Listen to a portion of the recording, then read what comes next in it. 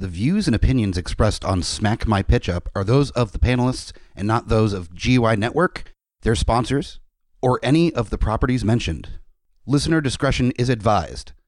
This podcast is rated R for violence, language, and nudity.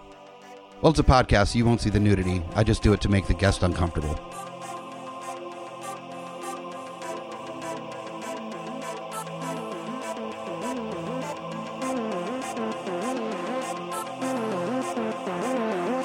In a world gone mad with unnecessary reboots, remakes, and sequels, only one podcast has the guts to make it even worse. This is Smack My Pitch Up.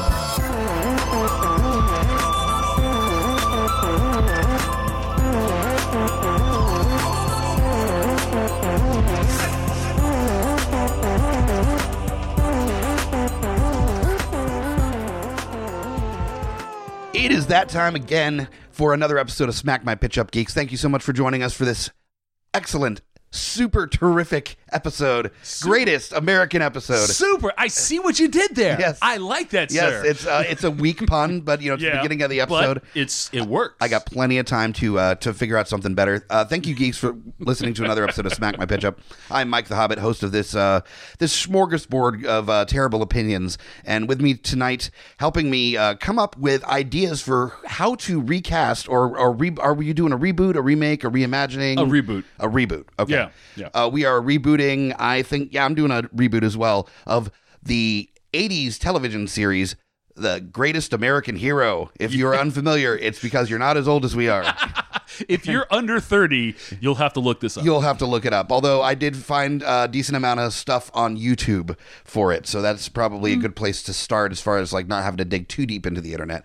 But with me is the voice of GUI Precap. The Bruce is here. Hello. You can check him out every Monday at GUIPodcast.com. Thank you. How long have you been doing Precap now? Almost 2 years. It's getting there, yeah. Yeah, because I every time I save an episode, I get to see the first episode that I ever did, and it's like May. So it's getting close. Wow, that's Yeah. awesome. Yeah, in April will be 4 years for GUI, so Yeah. you're going to be pretty much dead down the center of about half the time that we've been podcast. You've been doing Precap, so that's pretty awesome. Yeah. I'm excited about I that. love doing it. I have fun. I get to geek out a little bit and spew knowledge for about 5 minutes a week. It also helps you stay on top of everything because you find out what's coming out on Netflix and what's coming out on DVD and the movie theaters, Yeah. like video games, all that stuff. So. Oh, yeah. And then I go, oh, this is crap. This week is terrible. What am I yeah. supposed to do for 5 minutes? Yeah. I know that Precap was a good idea because I look forward to listening to it every Monday to figure really? out what happens during the week. Oh, so okay, yeah. it helps me out a little bit as well. So that being said, people that aren't on the network that aren't biased by any stretch of the imagination, like still, I can see where they would find some real value in that. I actually have more people, listen to this show than I actually know. That's always nice. That's a good sign. That's a good I sign. don't literally know every single person that listens to my podcast, which is really kind of a good sign. That's always good when there's somebody that doesn't know you and has no reason to listen to you. There's no obligation. Yeah. And they still Yeah. do. Yeah. That's Which always is great. nice. Yeah. So, Greatest American Hero, I think it came out in around 1981, I Yes. believe is when it came out. Yes. And it was a kind of a play up on superhero movies. It was kind of a parody of, not necessarily a parody. Quite but a parody, but it was taking the concept of the typical superhero genre, which in 1981, there really wasn't a typical superhero drama. You didn't have, the DCEU. You didn't have the Marvel Universe. You pretty much had a couple. Superman. Yeah. You didn't even really have a Batman at that point. You had the 66 Batman movie. Yes. Which was not anything close to what we know Batman to be now.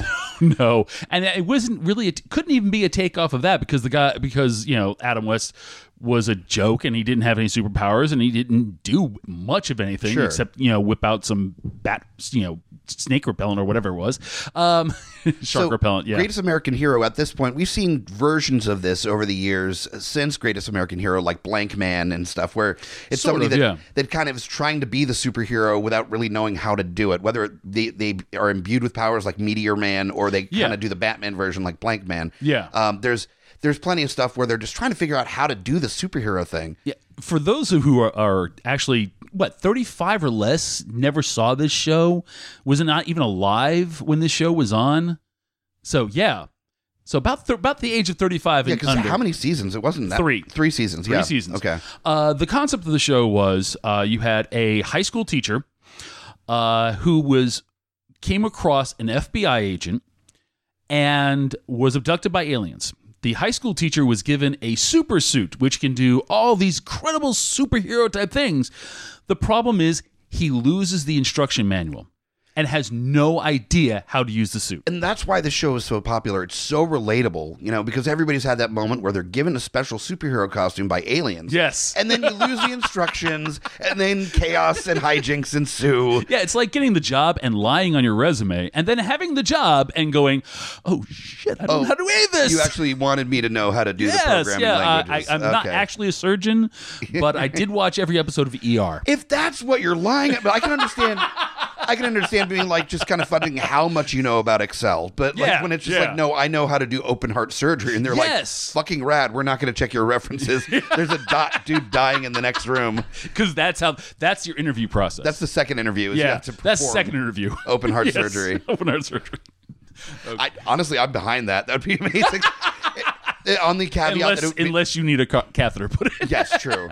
On the caveat that whoever was getting it performed it's free for them. And that's how you sell it. Oh, so here's free surgery. Here's free surgery. It's by somebody interviewing for the job.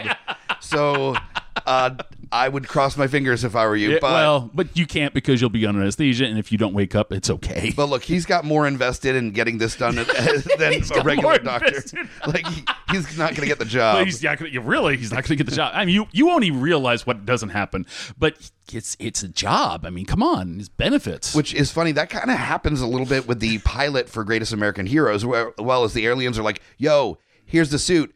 And he's like, I forgot I don't know where the instructions are. And they're like, bye, and just don't even bother. Yeah. Then they come back at the end of the pilot, like, you did great. By the way, there's a thing called invisibility. You should check it out. And he's like, I don't have bye. And they just leave again. It's like he has the instruction manual. He looks at it, puts it back in the case, this beautiful case they give him, and it falls out. And it's the only thing that is like has LED lighting on it. Is the instruction manual. Yeah. The one thing that has lighting built into it, and that's what falls down, and he still doesn't notice. Oh, yeah. Yeah. So. Well, you did see aliens. You're kind of distracted.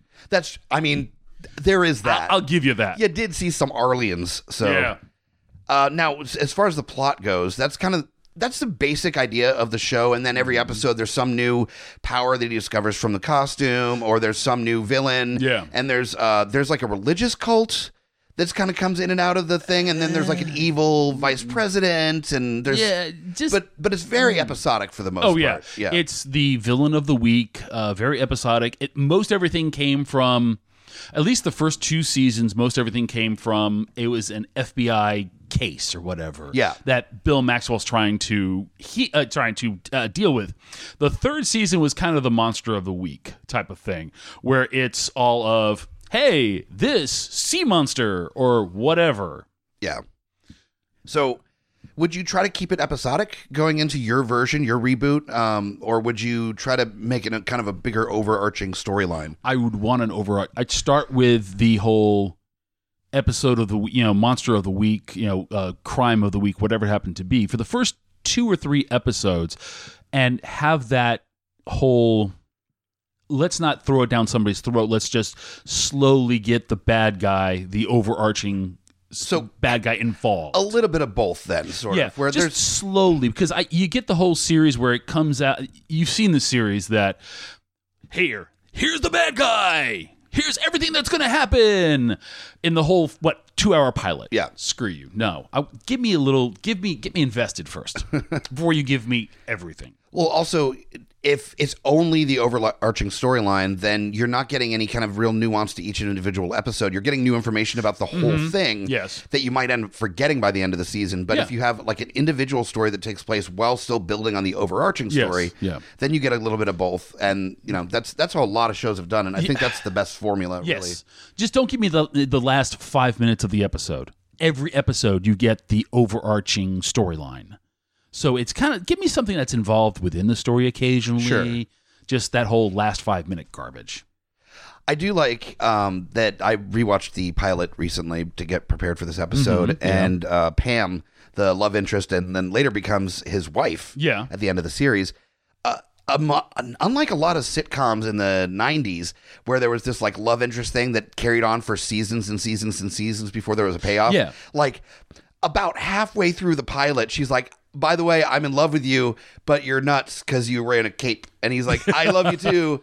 But no, for real, so I can fly. And she's like, this is going to be really weird when you meet my parents next week. And then like they just start with them dating. They don't. Well, they don't want to be like Moonlighting, where the show died as soon as the two got together. Yeah, and that was a worry with Friends as well when the Chandler and the other one, Courtney Cox, got together because they kind of it's like, okay, now we have kids, I got to end the show. Yeah, and then Rachel and David Schwimmer, whatever. Yeah. I'm only remembering one of their actual names and one of their actor names. So, yeah.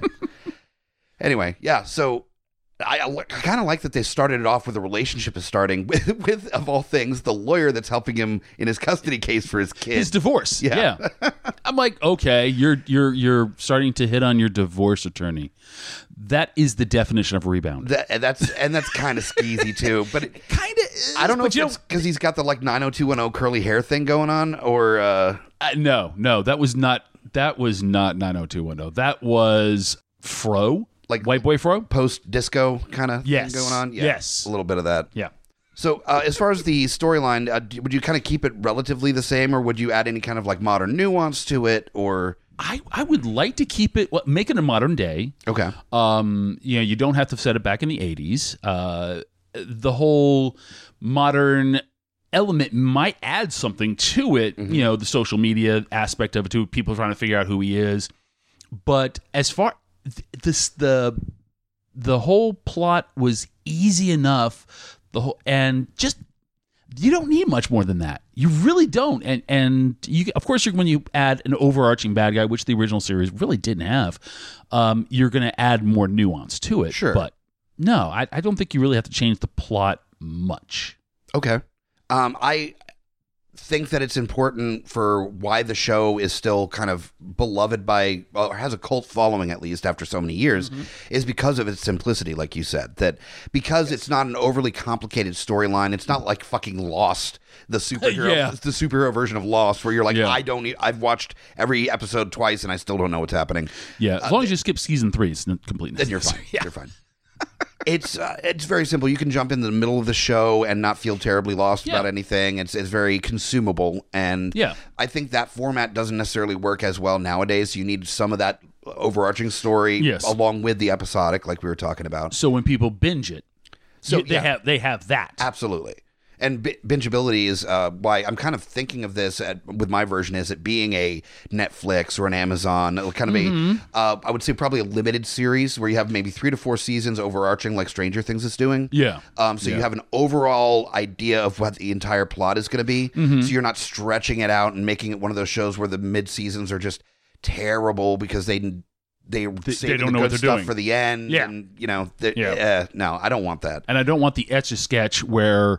It's at the end of the season, you can pretty much just, shake the entire Etch-a-Sketch and nothing really changed. Yep.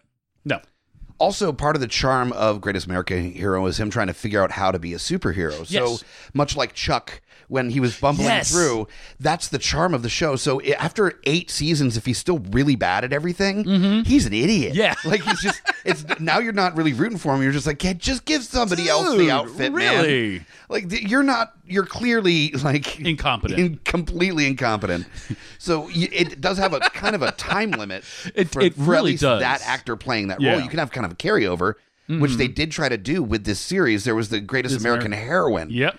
That was followed up. That I just think got the pilot was all that. It was a 2-hour movie. They knocked down to a 1-hour episode, and I've seen it. It really does look cut down.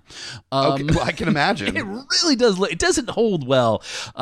Taking a 2-hour episode and making it into 1 hour. They basically, in the finale, which was basically the finale of the show, the Ralph Hinckley character gets discovered where he tries to save the president. and people know who he is. So the aliens come down and go, you have to give the suit to somebody else. So they find a hot blonde. As you do. As you do. Well, it's the early 80s. You have to. It's California. Yeah. Kind of had to.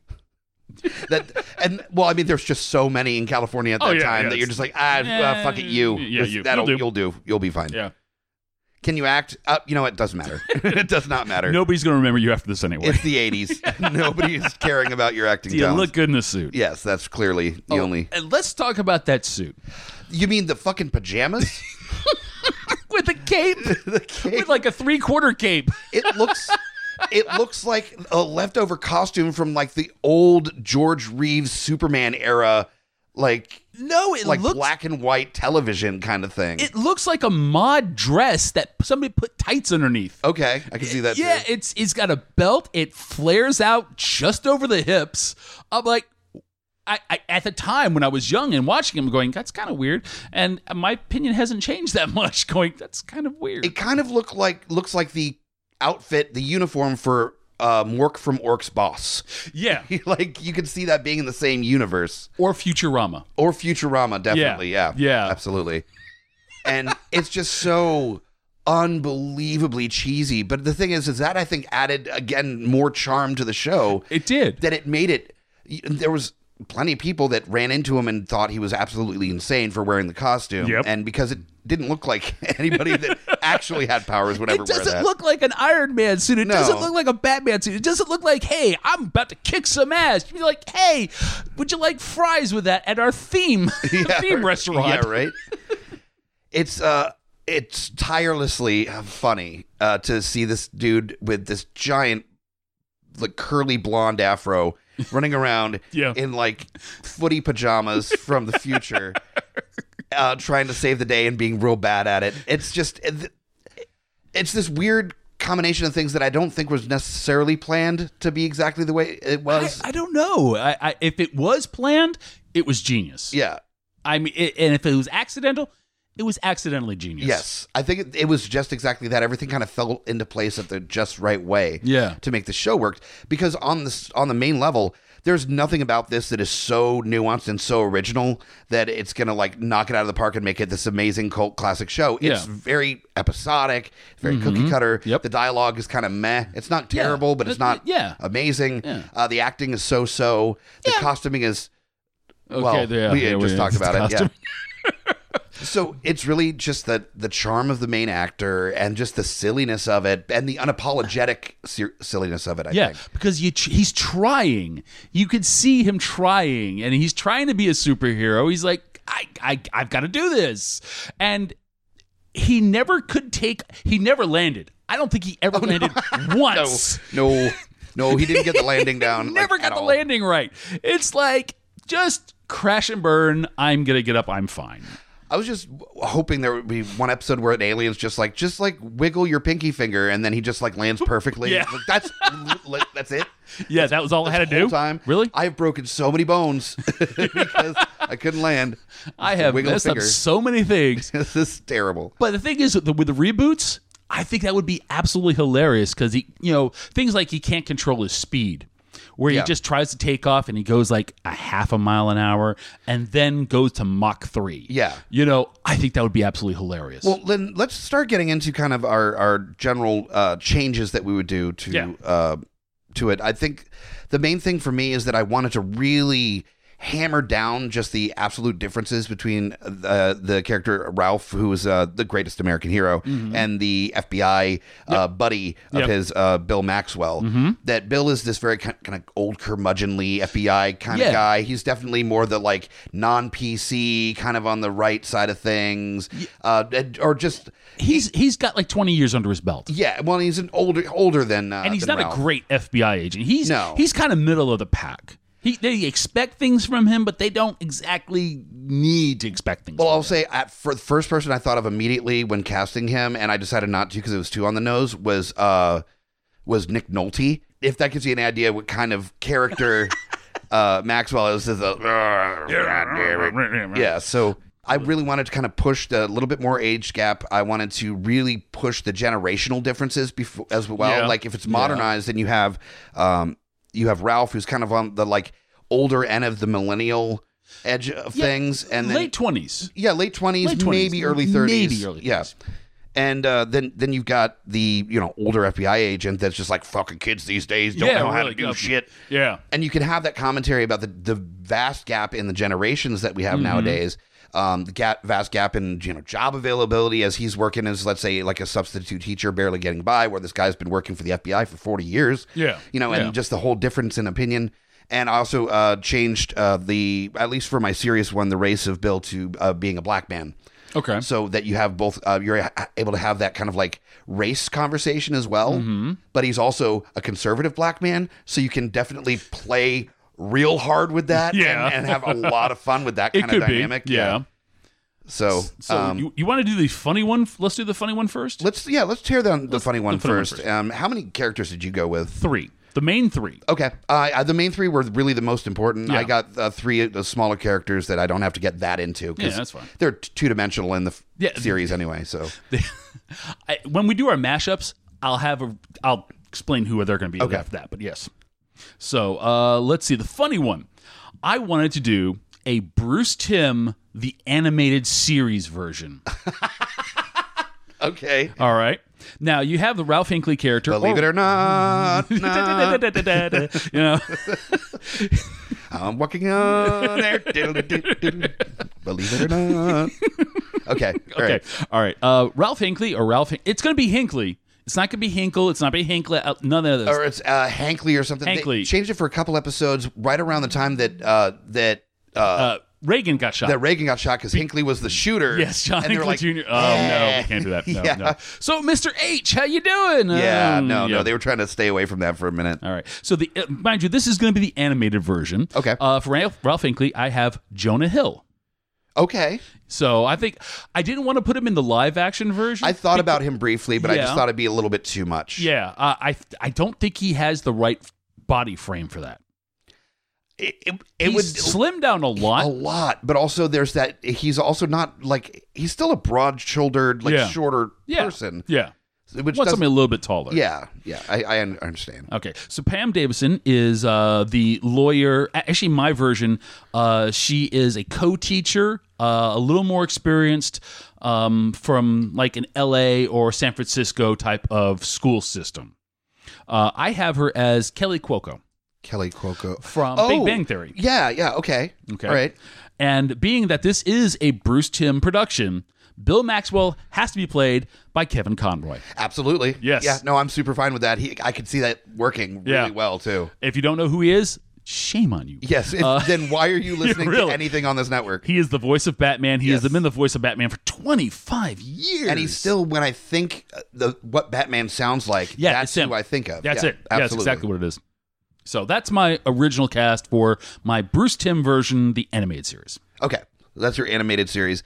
I decided to go kind of where you had animated, so a little bit more kid approachable. I decided to give the reins to Greg Berlanti, who runs all the CW DC shows, and give it kind of that tone a little bit. So it's going to be a little bit of like standing shirtless, looking at the camera away from the person you're talking to kind of stuff. For my funny anyway, I'm not taken too seriously. And I have 6 characters, 3 of which being the main ones that we talked about, and then the other 3 are other regular show up characters or ones that I want to incorporate more regularly. So first one up, of course, is Ralph Hinckley, the main person.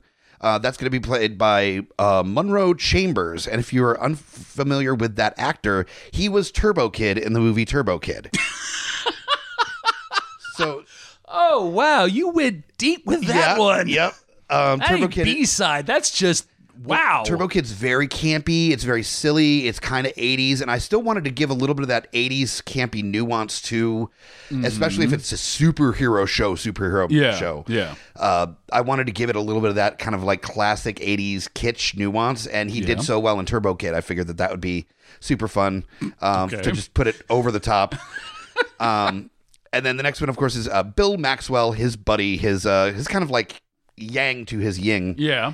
is going to be played by Aaron Taylor Johnson. And if you're unfamiliar with the name, you are not unfamiliar with his characters. He's played Kick-Ass in Kick-Ass. Oh. He was in Godzilla. Yeah. He was Quicksilver in Age of Ultron. Yes, yeah. Great actor. And I wanted, you got to play all the characters a little younger for the CW crowd. Okay. So he's much younger. Much younger. He's just still probably got 10, 12 years on Monroe Chambers as an actor. So he's in his like mid 30s, so he'd be just kind of like starting to get a little bit jaded on the force kind of thing. And so okay. I know, All right, but, all right. but he's a little young. All right, go ahead. CW. Yeah. It's CW. Okay. Look, what's his name? The Flash. In the Flash, looks like he's 12, and he was a CSI crime investigator, crime scene investigator. Yeah, so, that's how it do. Okay. All right. The next one up, of course, is Pam Davidson, the love interest and future wife of Ralph Hinckley. So Pam Davidson until she was Pam Davidson Hinckley. We've got Jessica Parker Kennedy. If you are unfamiliar with that person, it's actually from The Flash, Nora West, the daughter from the future. Oh, yes. In The Flash. She is absolutely adorable. Yeah. But she's got very much she knows what's up. She comes off as very well spoken, intelligent, but still kind of fun. Yeah. And able to kind of, what I liked about Pam in the series is that she was the more kind of like grounded of the of the three main characters. Yeah. But she still was able to adapt to the situation pretty well. And I think that that what I've seen from Nora on The Flash, she does that exactly in the show, that she adapts as needed and doesn't necessarily do it well as Nora. I can just see her playing Pam relatively well. All right. I'm good with that. That works. Next up is Tony Vilcana, which is the douchey, bully kid. Yeah. That ends up kind of befriending Ralph, the teacher. Yeah. And so I like that redemption story of just this bully kid that has a chip on his shoulder, and he's might as well see him in Flash Thompson. Yeah, or the in Breakfast Club, the got a carton of cigarettes, the Judd Nelson role. Judd Nelson role. Yeah, absolutely. So I decided to go with Jake Sim, and you are also probably familiar with Jake Sim as the bully type character Belch in the new It movie from 2017. Okay. So he kind of has that classic 80s bully look to him. So again, trying to really kind of lean in on that, a little nuance of 80s onto this. All right. Then we've got John Wesley Shipp as Adam Taft, the vice president, and that is Flash's dad. Or the Flash. The original Flash from the original series. Old school Flash. He's actually going to be coming to GalaxyCon in Richmond in May. Oh, excellent. So I'm very excited to meet him.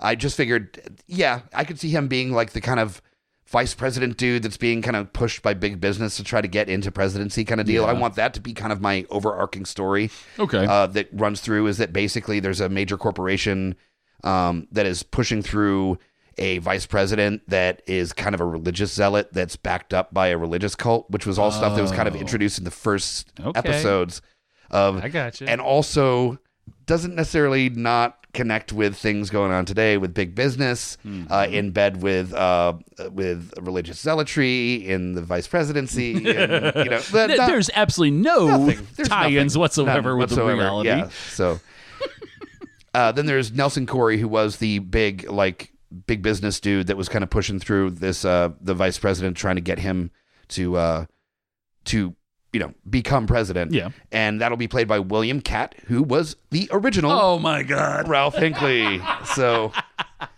I try to do that when I can, because I love how that worked out for the Flash, that they got the original Flash to play the dad of the Flash. Yeah. So it made sense to make the big bad in the shadows the original greatest American hero. I think it would be super fun.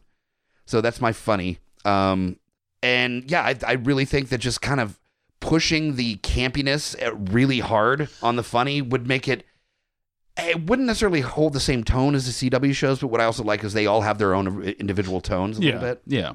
But it would come off as this weird kind of nuanced 80s homage thing. Yeah. And I don't know if that's necessarily the right way to go, but I'm kind of interested to see how it would work. It would be fun to watch. Yeah. Again, if it's a limited series, you have a couple of episodes. Yeah, sure, no problem. Let's give this a shot and see what it is. And, hey. Absolutely.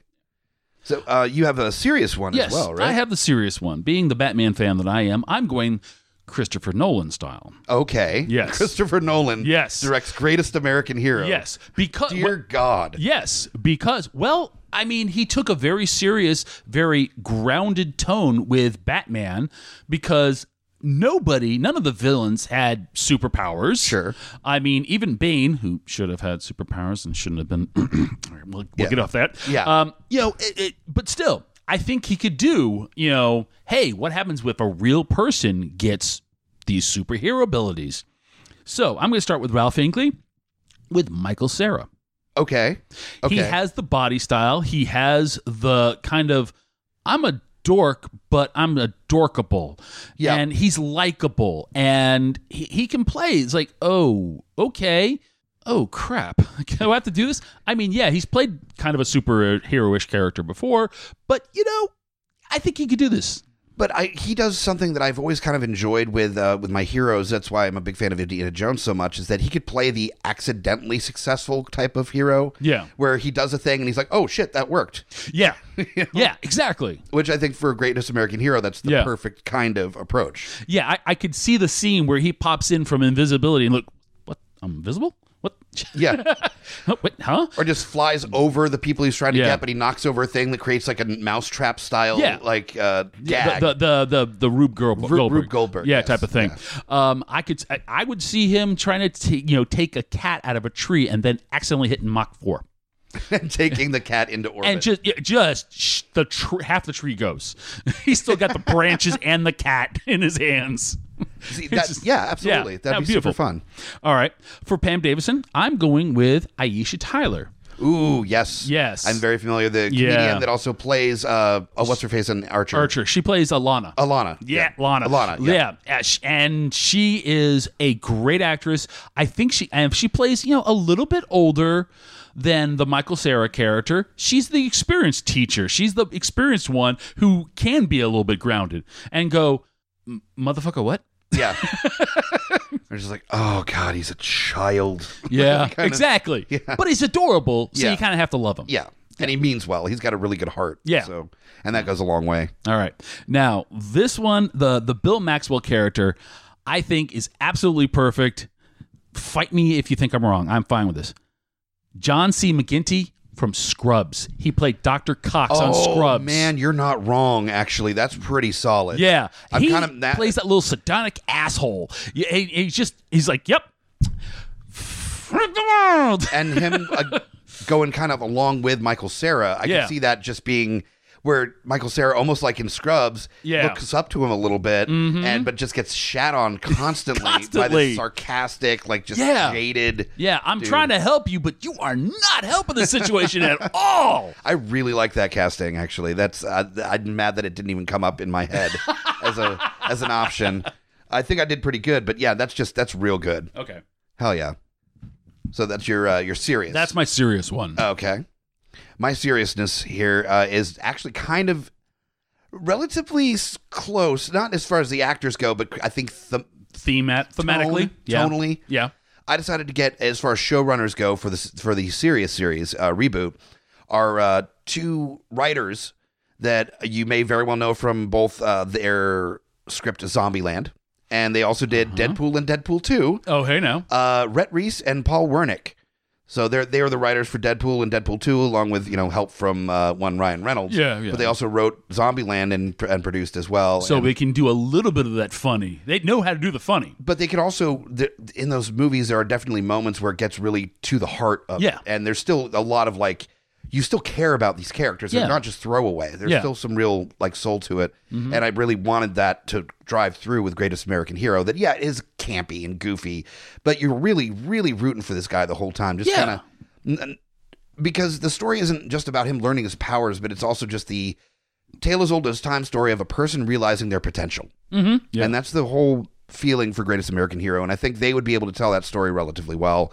Give it the heart, have you rooting for him when they're being a dumbass.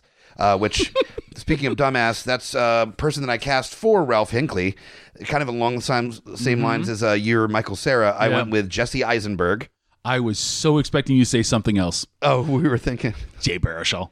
No, I really thought deeply about Jay Baruchel for this role, but he's so kind of negative in his kind of like silliness with the way he portrays things, and I wanted somebody that's a little bit more kind of aware of their own awkwardness and not like just dejected from it, but more just like, well, that sounds about right. Kind of approach. Yeah. So I decided to go with Jesse Eisenberg. But if there was going to be a role for Jay Baruchel, as there always should be, it would 100% be Ralph Pinkley. Yeah, of course. So, and I thought that would be really interesting to see Jesse Eisenberg.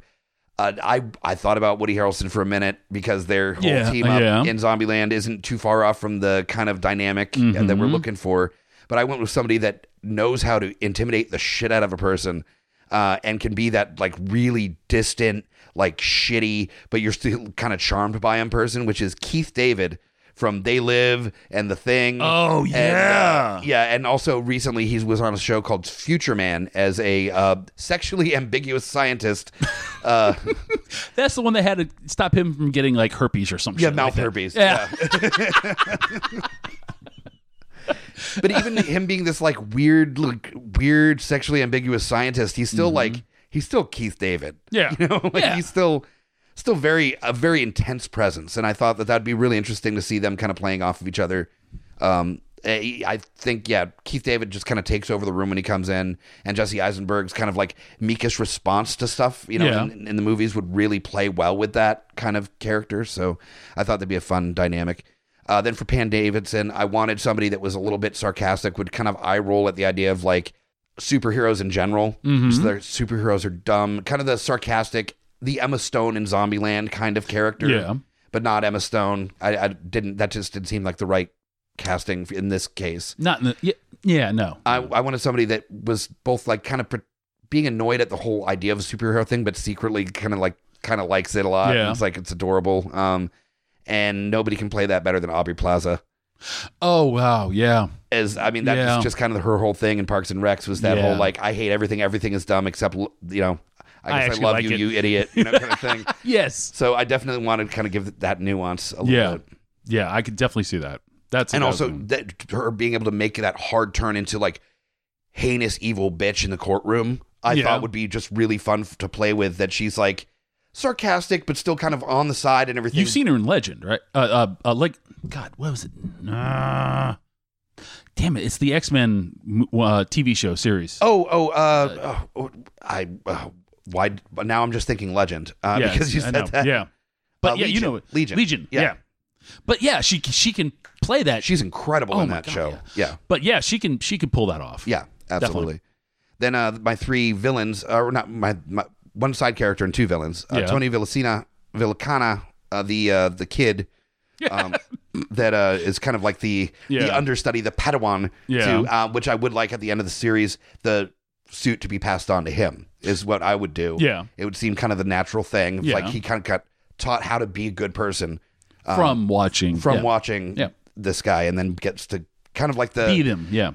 Bucky or the Falcon for Captain America, that kind of thing. It just makes sense. And so I went with MJ Anthony, and you may know him. He was the son in Chef.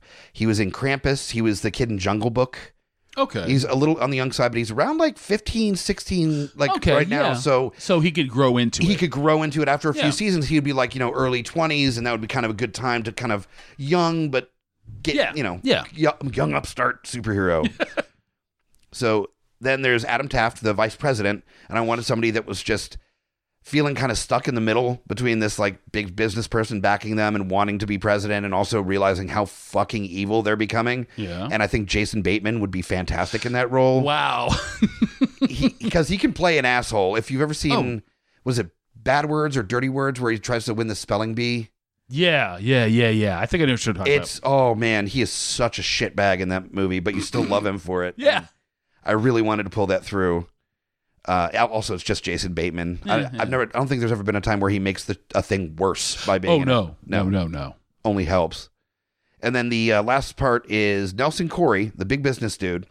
I wanted somebody that had seemed very thoughtful, was always a few steps ahead, but also kind of emotionally unstable a little bit. Mm-hmm. And I thought Bradley Whitford, that you may remember from West Wing. Oh, yeah. And a number of other things. 30, what is it? 30-something. Studio 30 on the Sunset Strip? Studio 60. 60, yeah. On the Sunset Strip. He's been in a bunch of stuff. He was the villain in Billy Madison. Yep. Yeah. He's been in tons of stuff. Yeah. I think he would be a great, CEO of major corporation, pulling the strings behind the curtain kind of character. And he can play it very comedic. He can play it very dry. He's an incredibly versatile actor, well-spoken, has some real nuance with his facial tics when playing a character. And I think that you'd want somebody that can be subtle, but also really put across a lot at the same time. And I think he'd be able to nail that. I agree. And so that's my Sirius for this one. There you go. So ultimately, what are you looking to get out of a sequel to if let's say there is a world that somebody wants to, and it's been bandied around a little bit, do a Greatest American Hero series. What do you think? Why is it important that we do a Greatest American Hero reboot or remake? I really think it's important to. I would want those story arcs to always kind of go with, you don't really have to have the super suit to be a super person, to be the good person.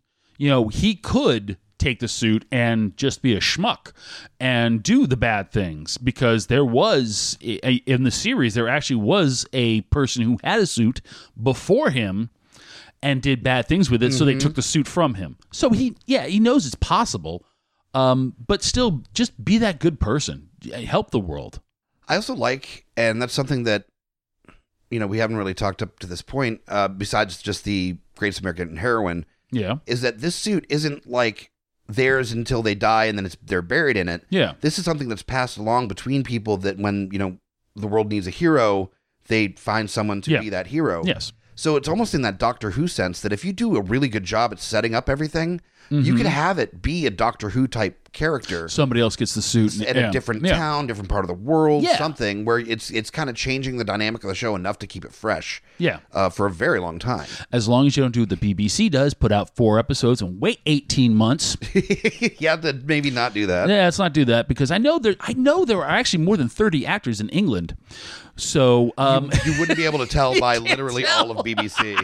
No, but hey, put out 10 episodes a year.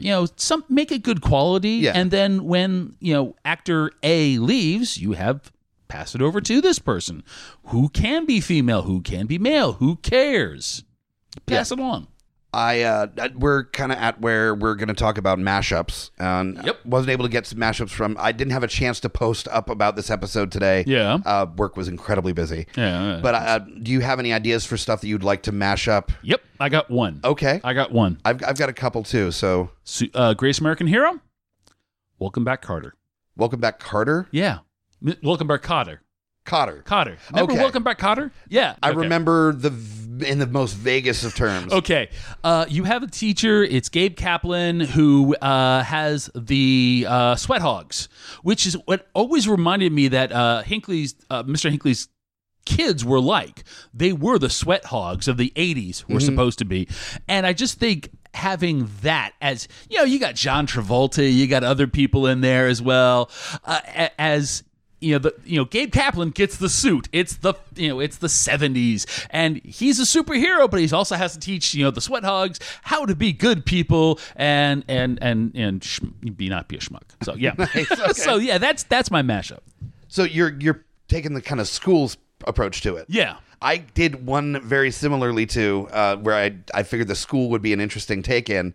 But it wasn't necessarily a mashup with Greatest American Hero so much as Greatest American Heroine, that it was passed on to Michelle Pfeiffer in Dangerous Minds. You know what? If you made that skin tight, I'm good with this. You're good with that? Yeah. Good with this. And just somehow work in Rage Against the Dying of the Light as like her thing she says as she just punches bad guys. Yeah. Rage Against the Dying of the Light, motherfucker. Yeah, something. Yeah. But, she's got to get through to these kids, which is exactly what he's doing in the series, where he's dealing with troubled youth and special education.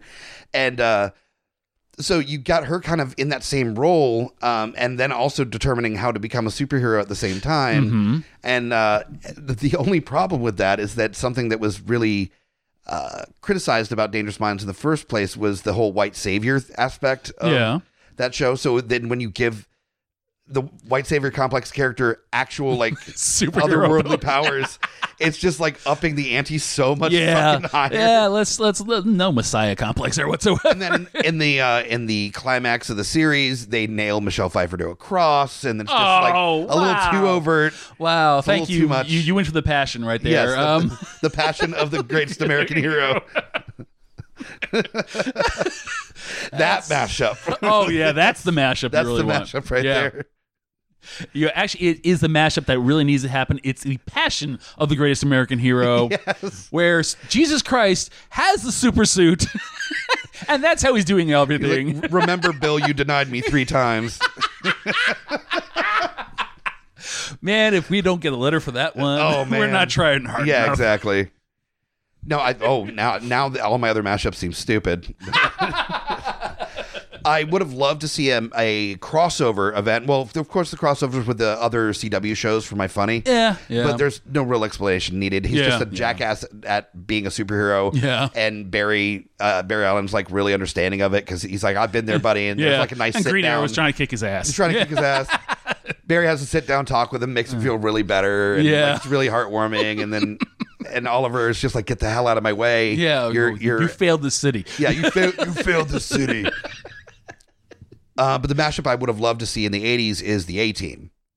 They both had the same director. They're both same producers. Yeah, so it could have absolutely happened. Yeah. Imagine if they like ran across like there was an FBI thing that they were all A-Team was also investigating, and they teamed up to figure out the answer. They were both in Los Angeles. They could have worked. And like it's not like the shows wouldn't have been able to work together. Yeah. It would have 100% congealed. All it would have taken is one plot that you just add in crossovers. Yeah. You add in like both of them, and then you see how they work together. And then there's that like Scooby-Doo meets kind of thing at the end where they're like, well, it was a pleasure to meet you, greatest American hero. It's like, no.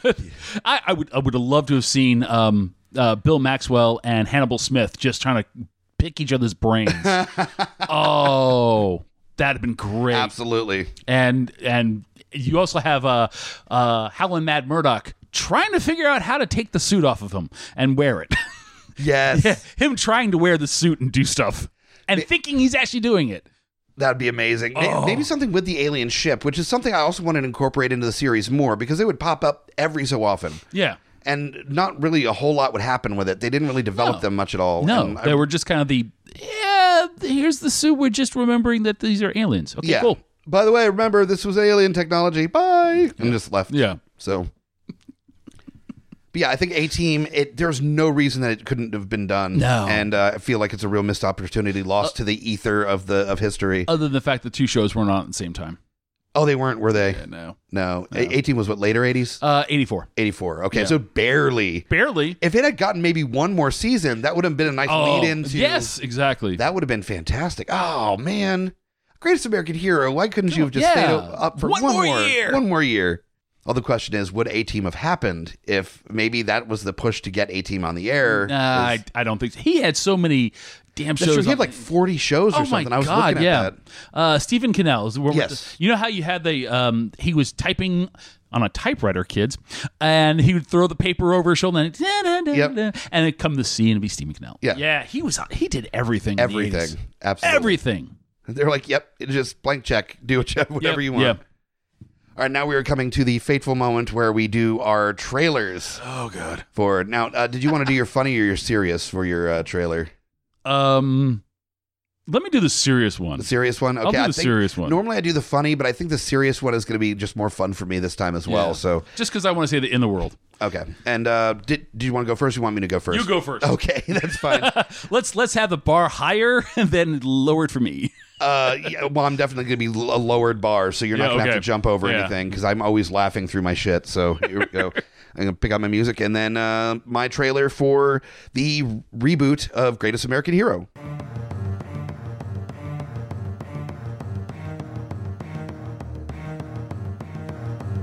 War, turmoil, poverty, starvation, pestilence. A world in pain. A world that needs a hero. A country that needs a great American hero. This fall, the reboot of a 1980s classic TV series that shows the world what a hero looks like. Starring Jesse Eisenberg as Ralph Hinckley, a substitute teacher just trying to make things better in the world. He meets up with Bill Maxwell, a down-and-out FBI agent, ex-drinker, that discovers there's more to this universe than just this planet. Bestowed upon him is a cape and costume, allowing him superpowers never seen by man before. Ralph goes on an epic journey with his main squeeze Pam as he fights against the nefarious plans of Adam Taft and Nelson Corey, played by Jason Bateman and Bradley Whitford, respectively. This fall, he's great. He's American. He's the greatest American hero.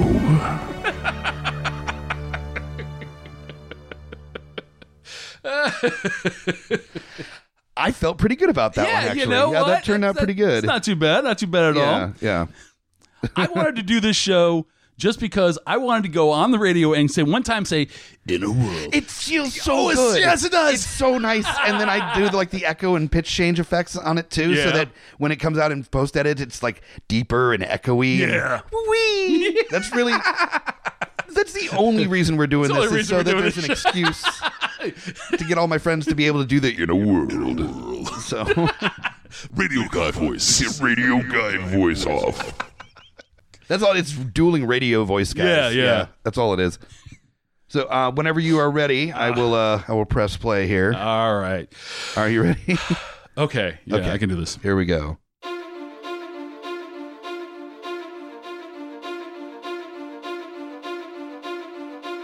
In a world where the world needs a hero, where America needs a hero,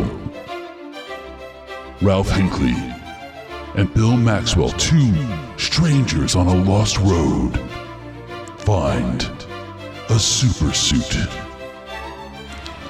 The ugliest damn super suit.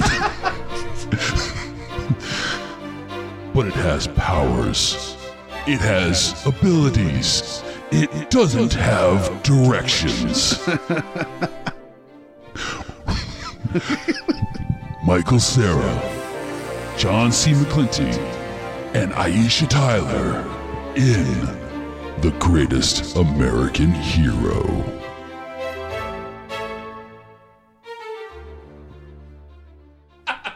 Nice. I dig it. That was solid. Heck Totally yeah. had no idea what I was going to say there. The ugliest costume. Damps. That's honestly what makes this fun, is just coming off the cuff. I've gotten slightly better, which means I'm still incredibly bad. Yeah. It's so much fun. I really do want to stress to those that have not seen Greatest American Hero. Yes. You don't really have to have seen it to have enjoyed this episode of Smack My Pitch Up, I don't think. No. It's a pretty cookie cutter show for the most part, but there is some real charm to it. Yeah, go watch the pilot. It's 2 hours. It's geek. It's getting that little bit more reference that you wouldn't have got otherwise. Absolutely. And you know what? It's just a fun addition to any video collection as well. Yeah. I know you're going to be able to find the complete series, or at least the first season, on DVD or Blu-ray on Amazon for cheap. Oh yeah. I mean, it's not going to be that expensive to pick up. If you want to knock out $5 and get the first season or two of Greatest American Hero, I'm sure that's doable. Just go through the link at GUIPodcast.com. I had to throw that in there, but genuinely, I think it is kind of important to check it out, because it is one of the first real superhero TV series. And really kind of was. Yeah, I mean there was the Batman serial series from the 40s. Yeah. There was the George Reeve series as well, but there really wasn't anything on TV at the time with superheroes. Well, back then also, they really weren't sure what superheroes were when those series were out. Yeah. And there was also, of course, the Wonder Woman series. Yeah. That's probably the first. Yeah. Yeah. Yeah. But Greatest American Hero was early on its bringing to television. Where it's not, hey, every other damn show has a cape on it. Yeah. Well, and as we're getting more and more superhero shows out there, I mean, they just put out the teaser trailer for the first Boys trailer for Amazon. Oh yeah. Which The Boys, I loved the series, read the entire series, and it's fantastic. The Runaways just released season 2 recently. Yep. We've got, of course, Disney is pulling all the Marvel shows from Netflix. Yeah. But they've already announced a bunch of stuff on their streaming app that they're going to have. And you got DC Universe has got their streaming app, Yep. which has got like 6 shows on it now or something like that. So there's clearly a major market to have these shows out there in the world, and I can't imagine why whoever has the property rights. I think it's Warner Brothers actually, but I'm not sure. Oh God, I wouldn't even know. I would assume. I think I did read that, but also they were showing scenes from Super Friends on the pilot episode of Greatest American Hero, which I feel it was probably because Warner Brothers had the rights to both. I don't know if they actually had the rights. I think they just kind of did it. Or just did it. It was the 80s. So people just did stuff. Lawyers. But yeah, I think this is one of those shows that as much as I hold it in high regard and I love the show, I think it was so cheesy at the time without them really knowing what they had when they were making it that it deserves to give another chance. It's been enough time that the nostalgia is kind of there, but it could come back out and it would do well. Yeah. I really think it would. Yeah, this is one that I'm actually not mad about the idea of a reboot or remake. Yeah. There's stuff we do all the time that the Back to the Future episode that you listen to where it's like, I don't want it to happen. No. Like nobody's saying. Yeah, well, because your partner on that one was like, hey, I'm going to reboot it. And you're like, no, just give me number 4. Yeah, just number 4. I want a reboot of this. Yes. Well, the thing is, you can't get Robert Culp in it. I mean, you can get, William Catt to be in it, but no, just make it a reboot. There is also the option that you could do basically kind of both a sequel and reboot at the same time because the suit passes on. You can have William Catt show up as an old Greatest American Hero to kind of tell this new person that got the outfit, what it's like, what kind of struggles they're going to go through, but it's all worth it in the end kind of thing as an intro. Kind of like a Michael Knight in Knight Rider type thing where they kind of did a sequel to it and he was like, he was in a scene or two. It's like the Batman Beyond kind of thing. Yeah. And, that wouldn't be too difficult to do. They tried to do it in the first place with Greatest American Heroine. So I can't imagine why that wouldn't be a thing that works. So, just a few ideas out there, as I know that it's being kicked around. So, and everyone in Hollywood listens to Smack My Pitch Up. So everyone. Last time I was there, everyone was talking about it. Everyone talking about Smack My Pitch Up for sure. And honestly, I'm at the point that if some of our ideas get stolen by big Hollywood bigwigs, we're good with it. I'm so fine with it. Yeah, just let me go to the premiere. And the premiere would be great. Yeah. And also just being able to see the thing that I came up with and be like, they totally stole that from me. Especially if it's something that I was just being funny. Yeah. Like, they took me seriously. You know how drunk I was when I came up with that idea? Oh my God. Oh man, when I thought that John Waters should direct a He-Man live action movie. Yeah, that's a great idea. Those crazy son of a bitches finally did it. So again, thank you so much for listening to another fantastic episode of Smack My Pitch Up. This was a super fun one I've been looking forward to because, haven't had you on in a minute. Yeah, I haven't. It's been such a long time since I've actually been able to come to the Casa de Hobbit and do this. And we're going to get you on GUI very soon, I think. I'm going to talk to you, and we're going to get something nailed down here for that. Good. And also, definitely check out GUI Precap, usually every Monday. Yep. Unless there's something, but most of the time on Mondays. And which I love that, like clockwork, every Monday there's a little 5-minute thing that kind of tells everybody what's happening for the week. Yep. Because you are from the future. I am from 1 week in the future. Don't ask me who wins the Super Bowl because I don't want to tell you. Yeah.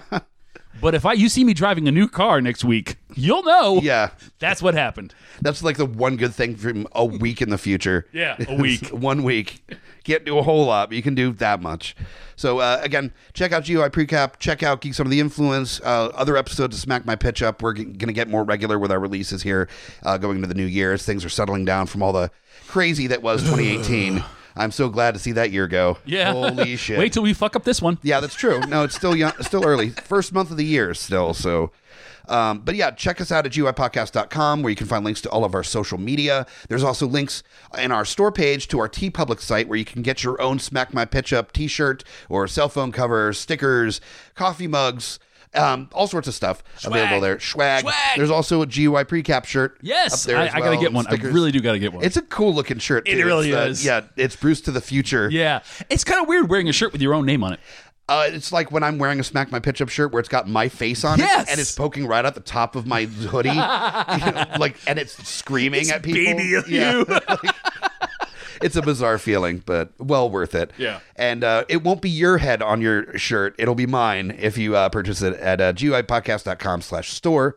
And, definitely follow Smack My Pitch Up on Facebook and Twitter. We usually release what episode we're about to do, and we ask for mashup ideas from our fans. So if you have any ideas for future episodes or have mashup ideas, you can send it to text or voicemail at 804-505-4484.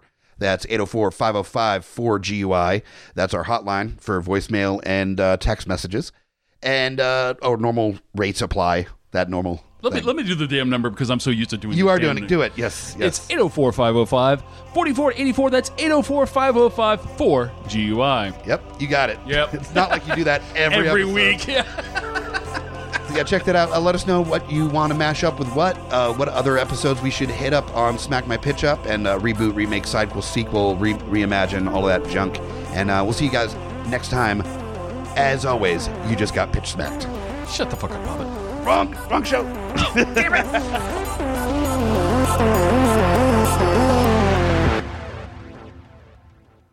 GUIPodcast.com.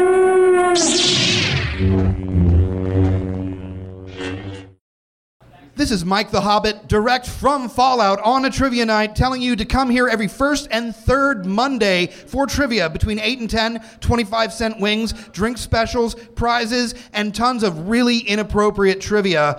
It's a lot of fun. Do you guys agree? Definitely come out and enjoy trivia every first and third Monday at Fallout.